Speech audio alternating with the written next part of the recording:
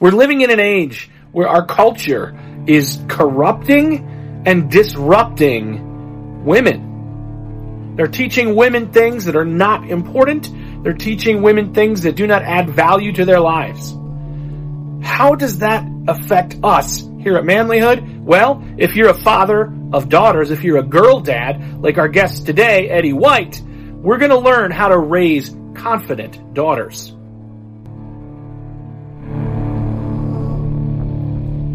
Are you ready to live life to the full? Are you ready to rise up and live a life of honor? Are you ready to boldly step into a life of courage? This is the Manlyhood Mancast. And here's your host, Josh Hatcher.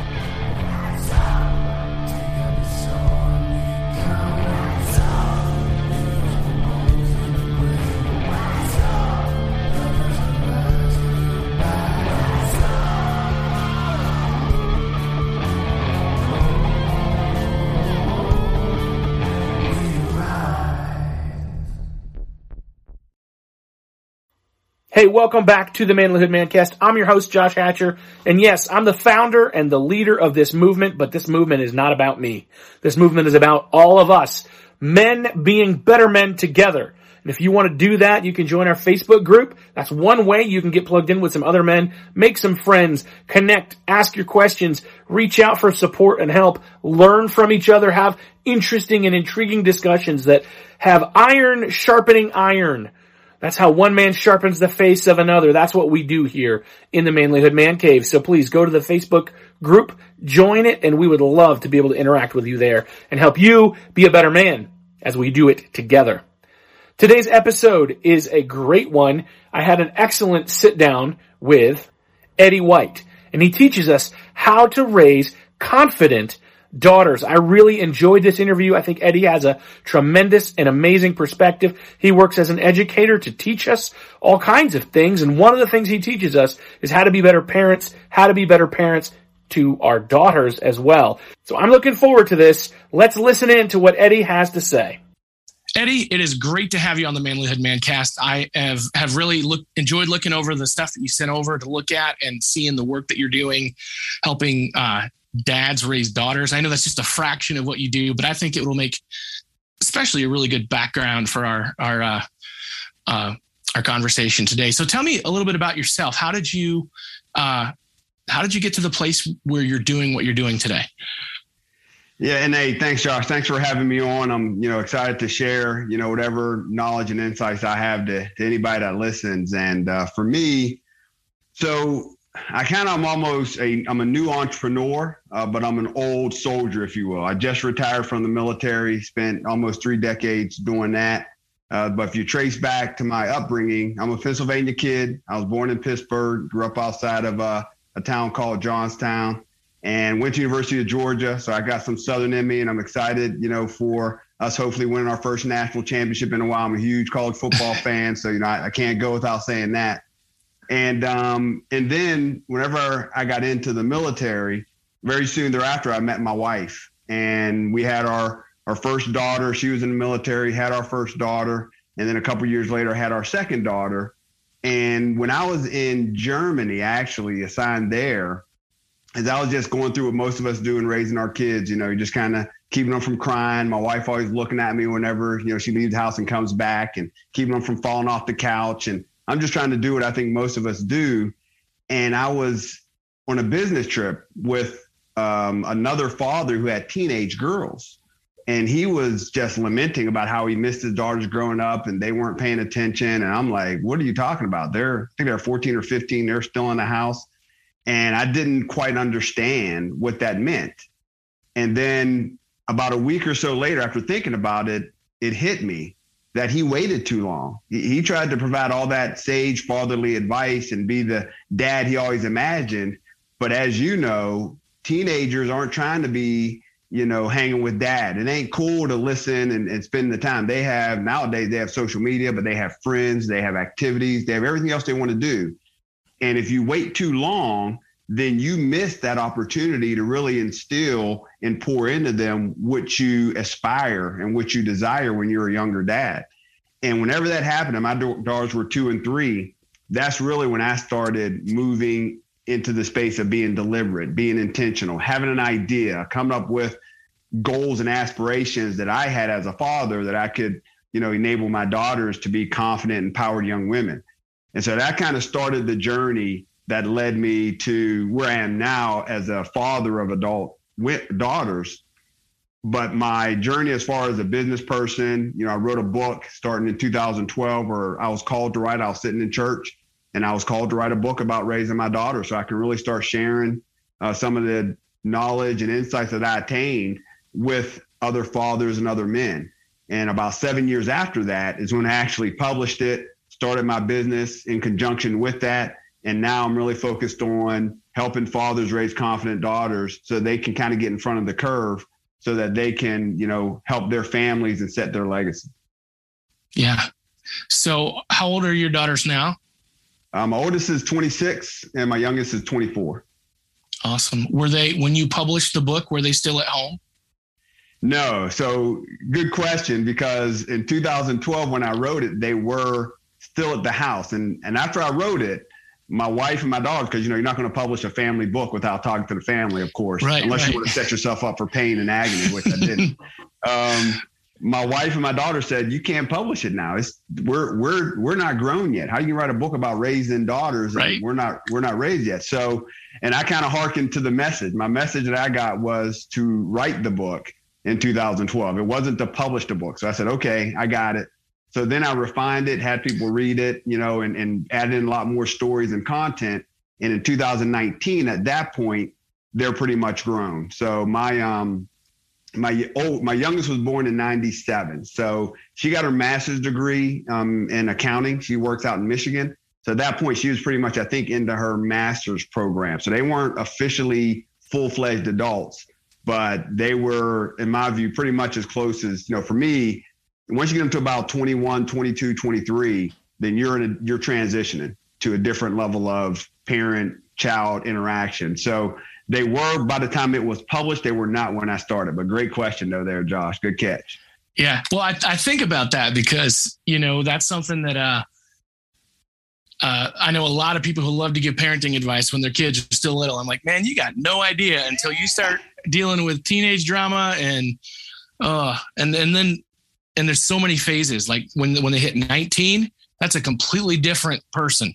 It's like, where did you come from? What's going on here? Who do you think you are?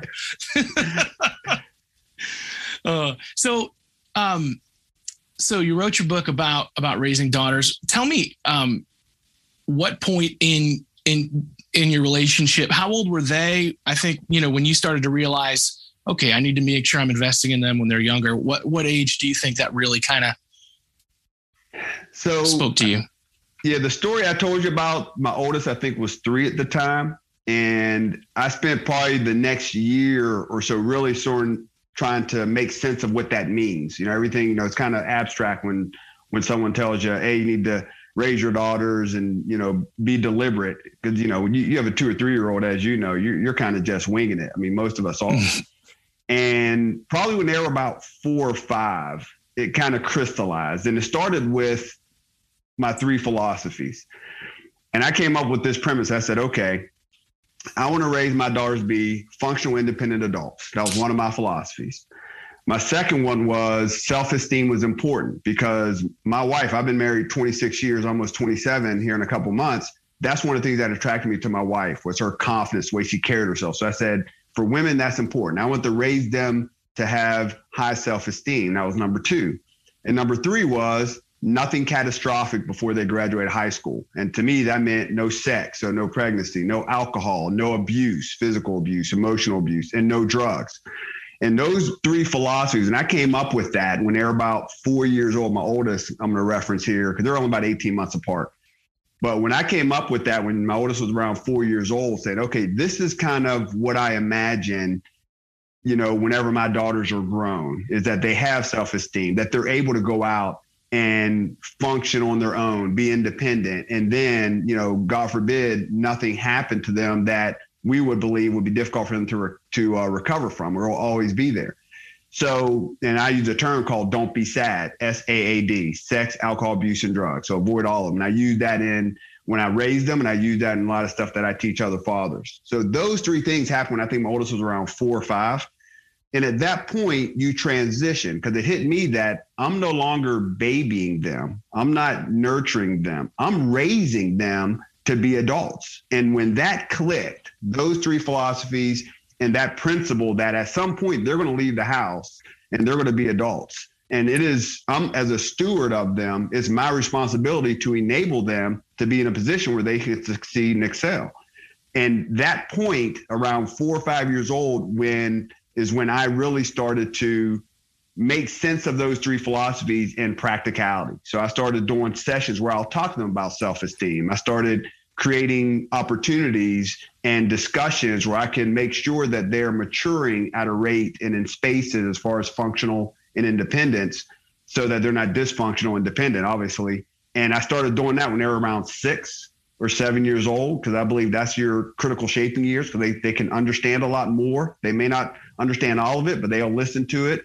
And then you can then build on that when they get older. So right around 5 to 7 is when I really started to, get my head around what that meant and what to do about it. So what does that conversation look like with a, 5 to 6 year old? What does that look like? Yeah. So it kind of starts with different things. So I called the term I use, which is sort of a term to make them understand this is important, were life nuggets. And so anytime I told them, and I did this for 15 years, Josh, if I say life nuggets when they were 10, when they were 8, when they were 15 or they're 20, they knew, okay, Dad's about to talk to me about something that matters. And it could be a 5-minute conversation or it could be a 50-minute conversation. So when they were younger, one of the first things I did was self-esteem. And one of the things I wanted to show them was it starts with how you perceive yourself when you look in the mirror. So I literally brought down a whiteboard, I took one from work, I can't remember at that point, but I had a whiteboard and I had a marker with a whiteboard. And they were literally, we sit in the living room and they would be 6 or 7 years old.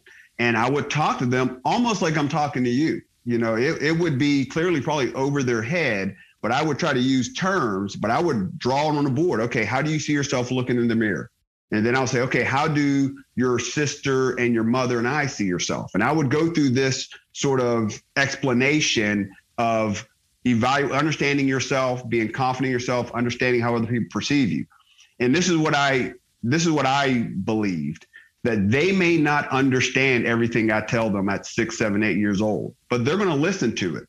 And what that allows me to do is when they're 9, 10, 11 years old, I can state it again, but it may be a little bit differently, but it'll be the second time. And then when they're 11, 12, 13, I can state it again, and they'll perhaps live it and experience some of that. So now I can have practical examples of what I explained. Well, at this point, I've explained something that's important, like let's say self-esteem or self-worth, 3 or 4 times in 3 or 4 different fashions: a side conversation in the car, a whiteboard session in the living room, talk about it over dinner, highlight on a movie. And then when they get to be 11 or 12 and I now reintroduce it, or they have a question about it, I'm not starting from zero. I'm starting from what I explained. And you do that over 10, 15 years. Now things are starting to seep in, because as you know, saying it once doesn't necessarily mean it's going to resonate. So I was convicted because I had nephews and nieces that were teenagers, and I've mentored and tutored. And I found when you talk to a teenager, you tell them one time, it's an 80-20 chance that it ain't going to resonate. And I'm like, I'm not going to have that with my daughters. I'm going to make sure that what's important, I'm going to present multiple times over the time I have. So that's the way it was when they were 6, 7. I just did it until they were, 20, 21. Yeah. Did you find there were times when they listened, heard it? Maybe were there times when they maybe resented it and then understood it more later? Did you have any of that kind of stuff? Was it like, oh, here comes Dad with his life nuggets again? Or do you think they appreciated it then? Yeah, so I'll give you the back, and then I'll work into the, I guess it's the end, and then work to the during. So one of the most humbling and powerful and impactful things that I got was on Father's Day. It was actually right before I published the book. So I think it was maybe 2018, where both of my daughters wrote me a letter. So I used to write them letters, right? I'd write them letters every now and again. whether it's Valentine's, or I would just write them letters saying how proud I was of them, how they were maturing and developing and that throughout their life, just intermittently whenever I thought it was applicable. Something I encourage every dad to do, and they'll tell you, my oldest daughter, I know, kept all the letters I wrote, and so they both decided to write me a letter about how much they appreciated me as a father in like 2018 on Father's Day. And they cited the life nuggets, and they cited that they didn't realize how important they were then that they do now. And so, yeah, there were times when they were not necessarily jumping up and down to hear them. And one of the most noteworthy instances of that is when I used to do summer math and science programs. So my undergrad's in chemistry, so I'm a math science guy.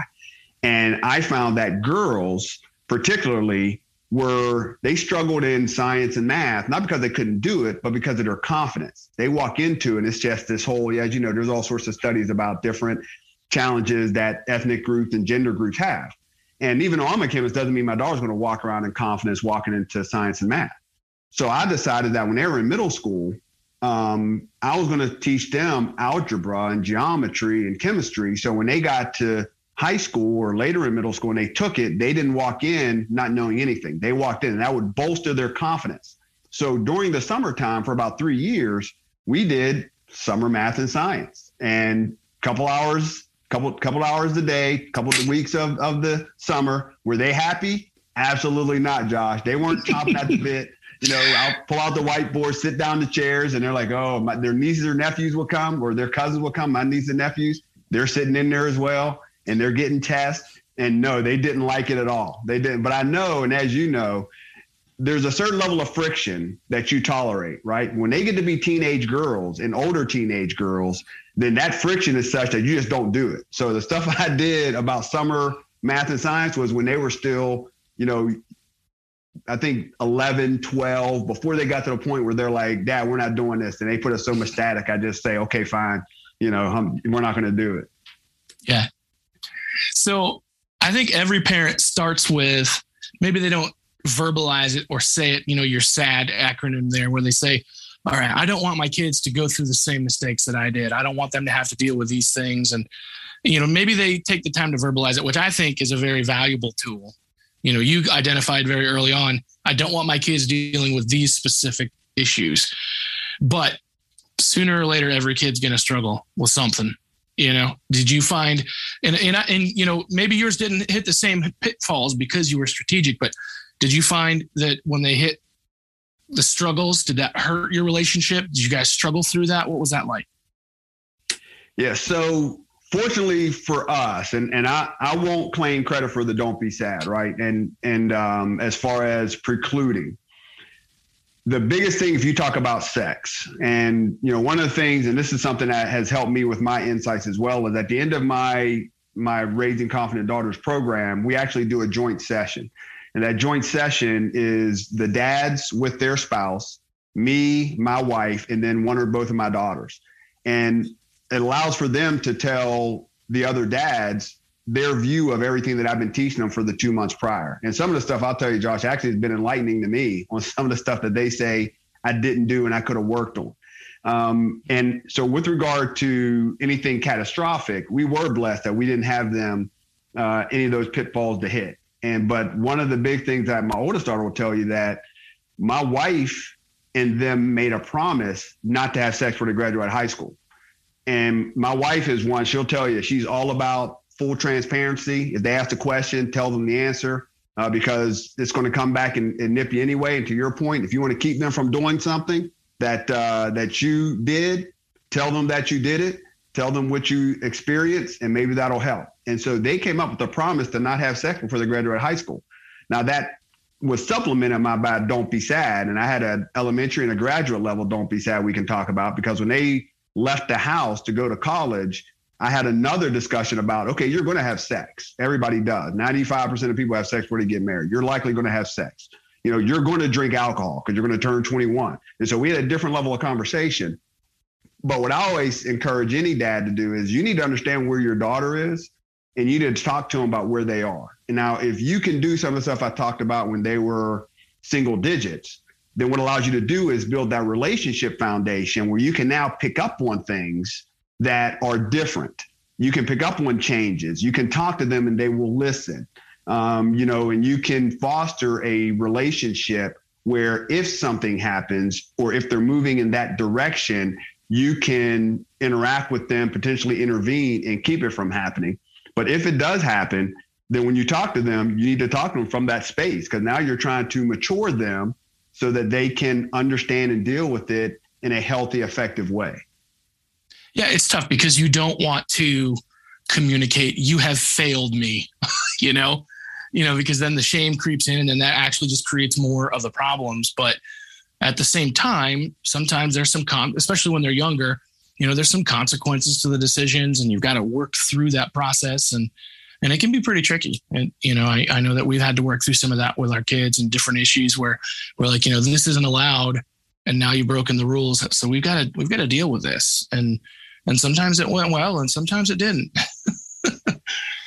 Yeah. I mean, and we all, always say everything I talk about, the strategy, the philosophy, the planning, is because the implementation is the hard part. And I always say, if you have a plan, it's hard. If you don't have a plan, it's really hard. So if you don't identify what those standards are, if you don't define what adulthood looks like, if you don't understand and articulate what intangible characteristics you want in your daughter, right? If you want your daughter to have self-love and be self-aware and be resilient, and you want her to have healthy relationships, define relationships, and you don't verbalize that, communicate that with your wife or your spouse, don't have in your mind what that looks like, then you have a higher probability of that not working out the way you want by osmosis than if you do. But if you do, all that is fine. But trust me, as you still got to deal with a 14-year-old, girl who's seeking independence, who went through puberty, who isn't trying to hang out with you and is going to make mistakes, because the saying young and dumb has been around for a long time for a reason. So they're going to have failures. They're going to have issues. They're going to have relationship stresses.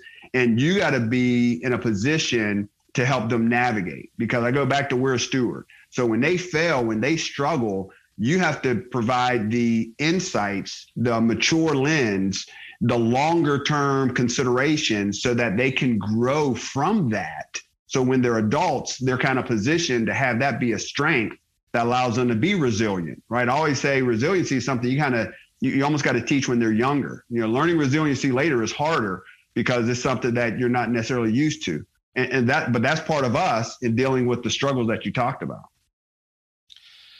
Sounds like you have a really good relationship with your wife too, which I know that's probably not everybody is in that situation, but I know that like in our family, it makes it a lot easier to parent if you've got that solid foundation. And if you are neglecting that relationship with her, it makes it a lot harder when you're dealing with your kids as well, I think.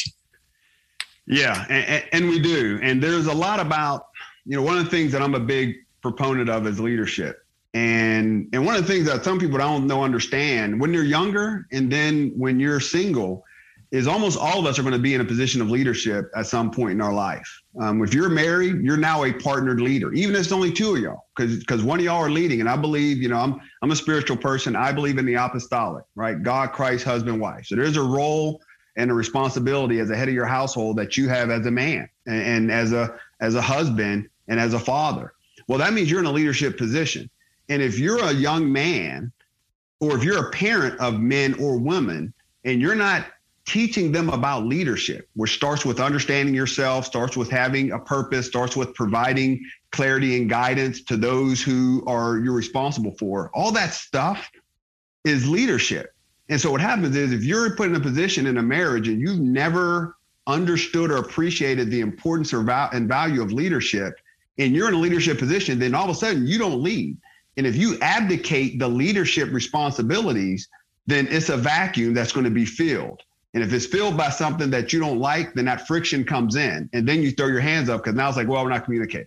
I tell all my fathers when I talk about communication, you have to identify what you want. You have to define those standards or whatever the aspirations are. And a critical part before you start doing it is to communicate with your wife.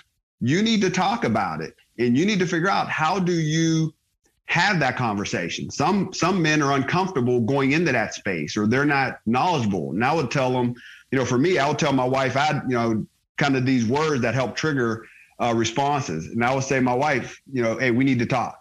And when I say we need to talk, that meant this isn't some casual drive-by conversation.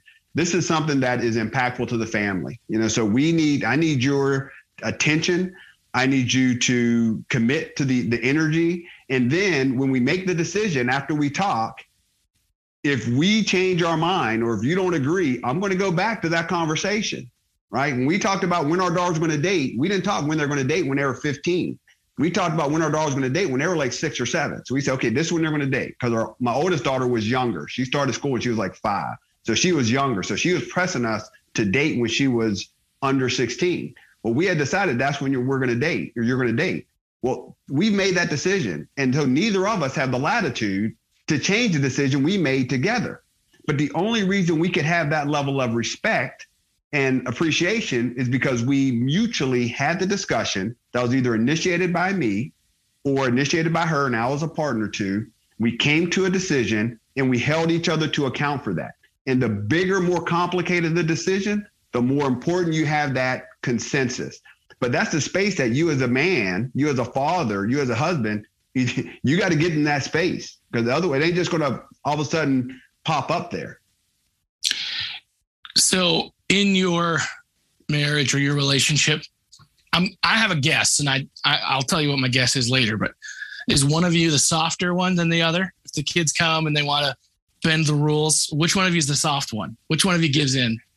So actually, I'm not sure. My wife is a strong alpha,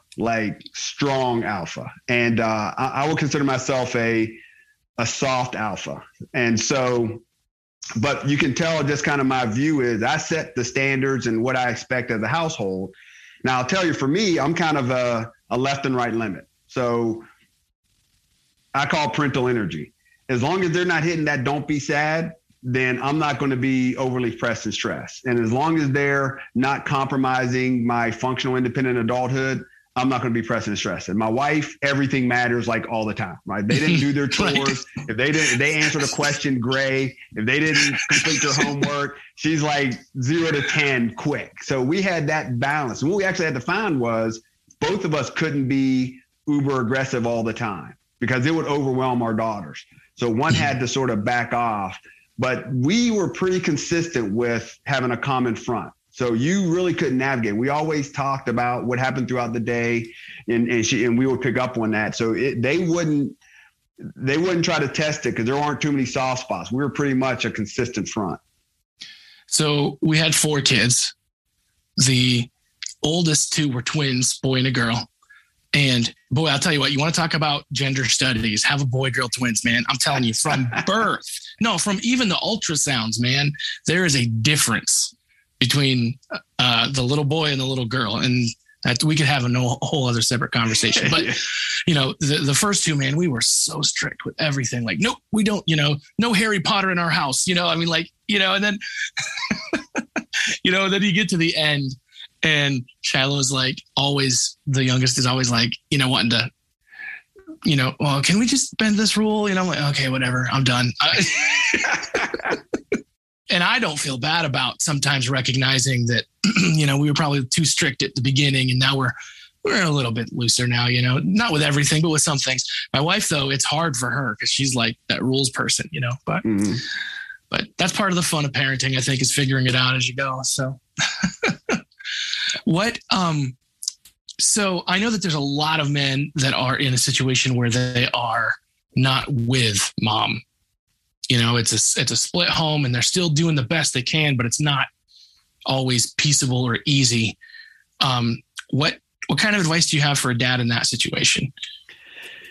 Yeah. And I talked to a fair number of fathers who are in that space. And one of the big things, you kind of have 2 different parts to it almost. And this is not necessarily ideal, obviously, but you have 2 different parts. You have the relationship with the child, with the daughter. And then you have the relationship with the mother. And you almost, have to recognize those two things. So the one with the mother is really about common appreciation of goals. And then what is the communication vehicle to allow that? And I know even when you're married, as you know, if your wife gets amped up, you have to have the ability to sort of ramp down. And I would argue that's, women would say the same thing if your husband gets ramped up. But so how can you effectively communicate? Because if one gets overly sensitive about something, then all of a sudden, as you know, it's that friction I talked about with teenage girls, or it's even worse with women, right? If your wife is in a position where she's like, look, this is the line, I ain't talking about it. You got to be pretty bold to kind of go and keep cross that, because you know what you're going to generate as far as pain. And so with your parenting partner or with whoever the mother of your child is, you really got to look at how can I effectively communicate? What can I do to effectively communicate? Because if you can get to that point, all of the animosity, all of the friction, all the disagreement, all of that can be somewhat mitigated. But if you're at a point where you can't even communicate, then it's pain from the moment that, your brain or your name enters into her brain. So I think that you really have to focus on communication. And a lot of people, as you know, Josh, have communication, shortfalls. I mean, how do you bring up a topic? How do you communicate? How do you empathize with someone? What is the angst in the relationship? So I think you really got to invest in how do you effectively communicate?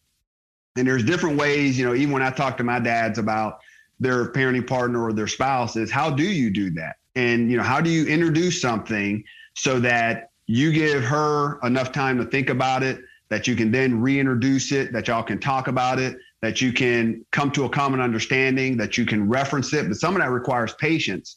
And then you have personality issues. So communication, I can talk other specific examples, but communication is one thing that you have to really figure out with the person who you're not living with on that instance. As far as your daughter, now it's talking about how do you maximize your time with her? And, if you're not seeing her, you're writing letters, how are you communicating with her? But really it's that when you're with her, what are you doing with her? How are you being impactful? How are you making sure that she understands that, she's important to you and you're able to pour into her the things you want to pour into her, and able to foster that relationship that over time won't degrade to a point that you can't have a relationship when she's a teenager. So with her, it's about how do you foster that relationship, and with the co-parent, if you will, it's about how do you enable effective communication, especially with the mother, making sure that you are able to keep your reactions.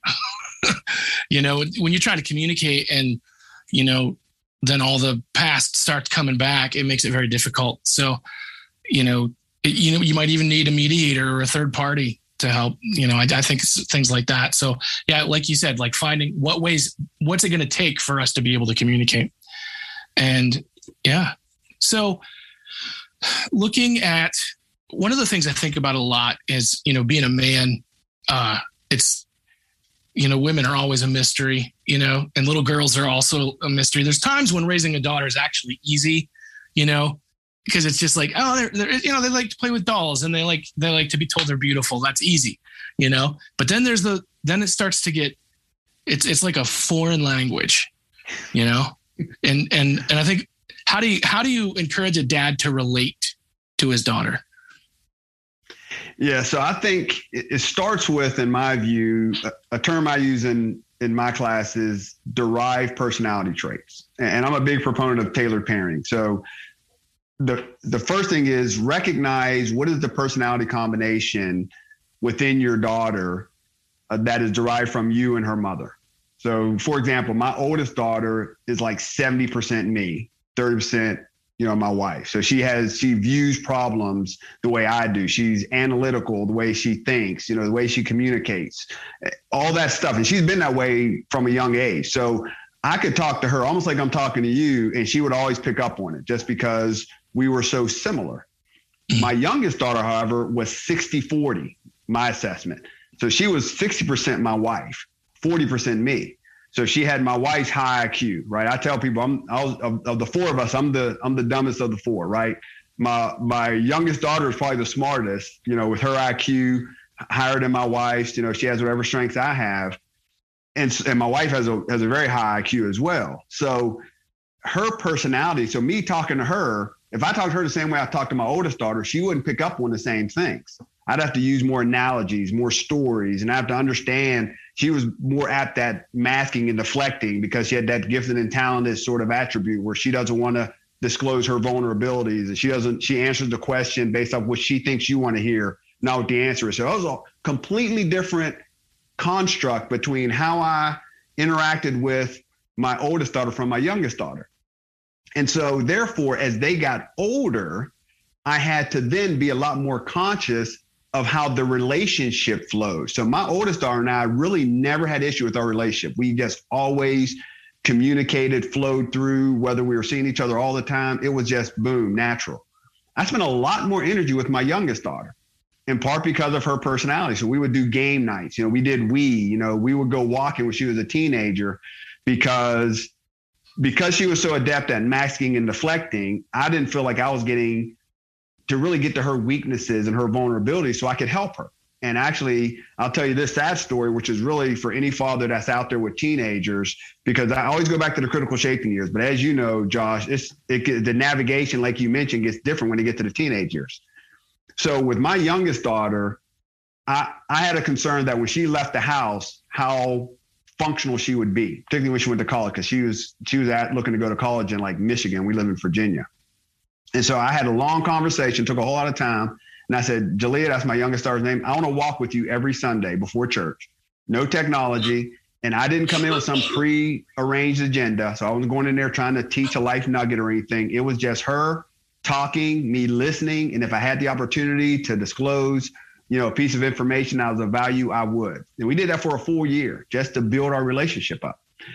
So I was in the middle of doing this, and I had a coworker of mine at the time, and he was, he had a 16-year-old daughter at the time as well. And for whatever reason, this came up, and I was always free with sharing with anybody what I was doing with my daughters. And I told him I was doing this with my daughter. And he goes, man, that's a great idea. So he goes home and he asks his daughter, hey, I like to go walk with you every week. And she goes flat out, no. So their background and their relationship prior to that point clearly was problematic. It was almost fractured. So I see him a couple weeks later, and I was like, hey, how you doing? He goes, hey, Eddie. He goes, I was at the airport about to fly out. I got a call that my daughter attempted suicide. I was like, what? Luckily, it wasn't successful. They get back to the house, and now as a family, they're trying to figure out, what do we do? What's going on? His daughter turns to him and says, hey, Dad, are you still interested in walking with me every week? He said, absolutely. And so the point of that is that, A, invest early. I'm a big proponent of those critical shaping years, single digits up to early double digits. You have got to build that relationship because you don't want it to be fractured. When they become teenagers, Josh, they can go black wall. They can go where you have no idea what's going on. They present themselves a certain way, but you don't know what their stresses are. You don't know what their pains are, and you're just blocked out. And therefore, it's harder for you to help them, for you to do what I talked about before, develop them. And so therefore, but if you do have that, then you got to create opportunities so that you can try to overcome that. And that was just an example of, okay, this is what I did, because I knew that my youngest daughter was different. It goes back to my derived personality traits. So you should know, and you should know by the time they're, it could be later. I'll tell you this real quick. The 30% of my oldest daughter, we just kind of threw that out there, because otherwise, up to that point, she's like all me. We're riding in the truck coming home from a soccer game or something one night, Josh. And at this point, she's like 16 or 17, so she's dating. And this one guy wants to spend time with her. And she's just, I got too much going on. I got school, I got soccer. He wants to spend this. I don't have time. And me and my wife looked at each other and said, that's the 30%. Her dating and view of men. Well, the bad thing was she had like a 40-year-old woman's perspective of the 30%, which is a little bit scary. Now, mind you, she's married now. It's okay.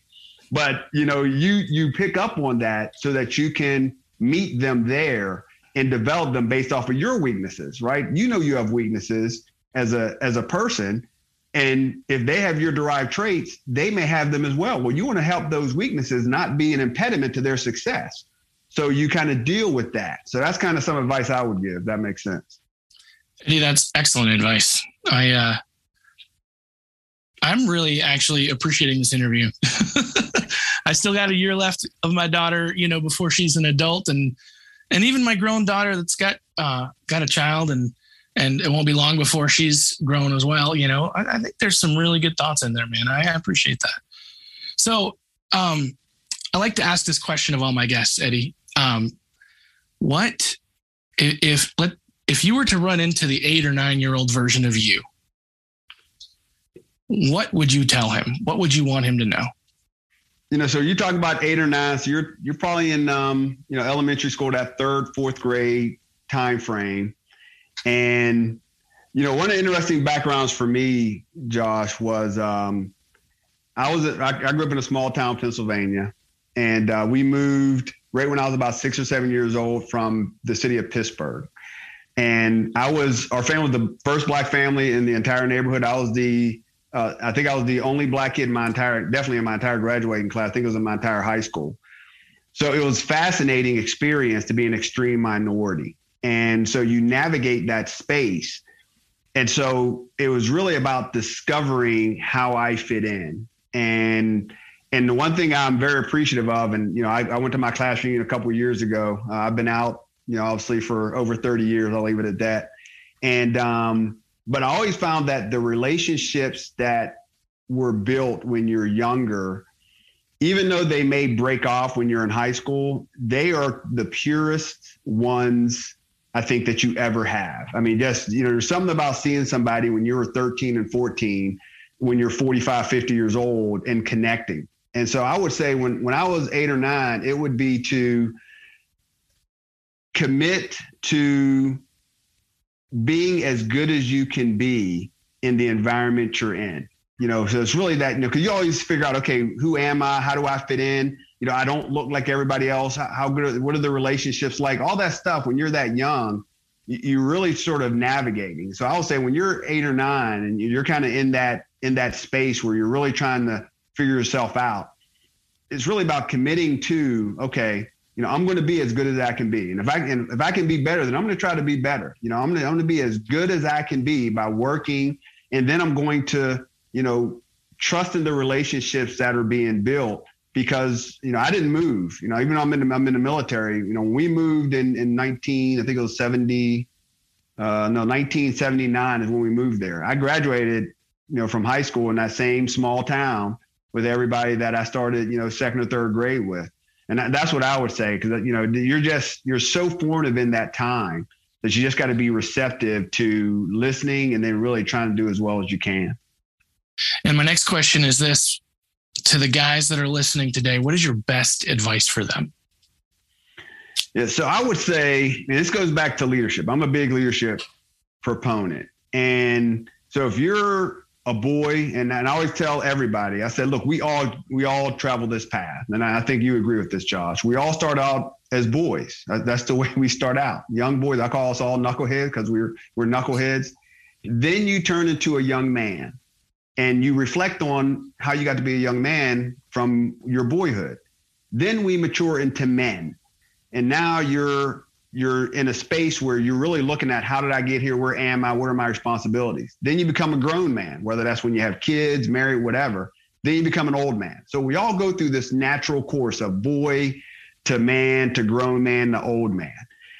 And there are certain things that we don't understand the next iteration is going to introduce to us. We understand it once we're there and we look back, but we don't understand before we get there. One of the things that I believe we all need to appreciate, recognize, is that we're going to be in a leadership position, personally or professionally. You're going to be in a leadership position. And so you have got to, as a boy and a young man, invest in learning leadership. What does it mean to be responsible for? What does it mean to be accountable for? What does it mean to have a vision and to take action to realize that vision? Maybe not only for you, for your wife, for your family, for your children. All those are leadership characteristics. And if you're young, or if you're someone who's single right now, say, I don't have to worry about that. There's going to come a time in your life, you can almost guarantee it, that you're going to be in a leadership position. And if your legacy is relying upon how good or bad of a leader you are, you're going to want to be more prepared sooner than later. So invest in leadership development, recognize, respect it, so you can do it as well as you can when you actually take that mantle. Excellent advice. I definitely feel that. I had the privilege of, when I was young, getting nominated to go to this leadership camp. And I remember like it just made sense to me, you know? And so I kind of tried to live I was nominated because they saw leadership in me, right, as a kid. And then for the rest of my life, I kind of tried to abide by those principles. And the funny thing is you can be a leader and not ever have the title or the pay raise or whatever you think goes with it. And I think that's one of the biggest things that is lacking in our society and our culture is we have people that they get the leadership role because they've been there the longest, but they know nothing about what it means to actually lead. And, it's service. It's more. So yeah, yep. Definitely good stuff, man. Yeah. And I'll tell you the thing, and I always say this, I was actually talking to my nephew earlier this week about the principle of parenting. Right. And I tell people, I said, look, almost no parent explicitly raises their kids to be a parent.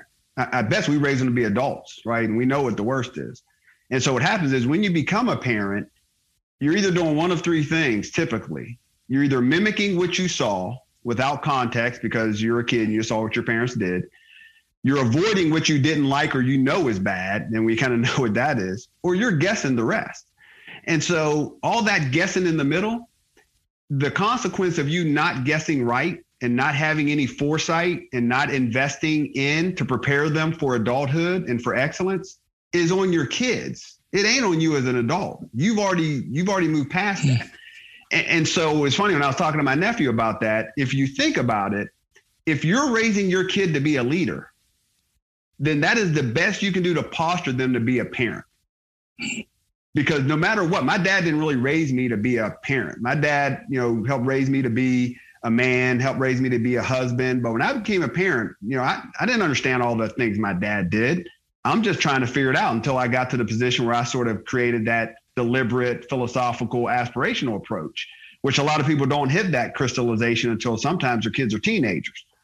So teaching your kid, whether it's a son or a daughter, how to lead when they're younger in the home will play itself out when they become leaders in their home. Excellent.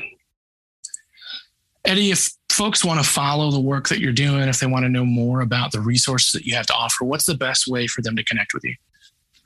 Yeah, so I have a website called raiseconfidentgirls.com, and that has a case study video. It allows you to kind of hear some of my thoughts and views. Or you can go to my website, www.jedwardwhitejr.com. So the jedwardwhitejr.com covers really the full spectrum of my company. So I do leadership, I do financial literacy, and then obviously I invest heavily in my legacy line, which is my Fathers of Daughters. So, I'm trying to partner with communities and different people who have access to men and fathers, because I think everything we talked about here applies, whether you have daughters or whether you're just a man. So jedwardwhitejr.com has the full spectrum of what I do. raiseconfidentgirls.com will get you to some of my views and insights. And then obviously StartPoint JD for Instagram for those who do that. I have my Instagram and Twitter, but really, and then Facebook as well is StartPoint or, my name. But yeah, those are different ways. Probably the J. Edward White Jr. is the most comprehensive.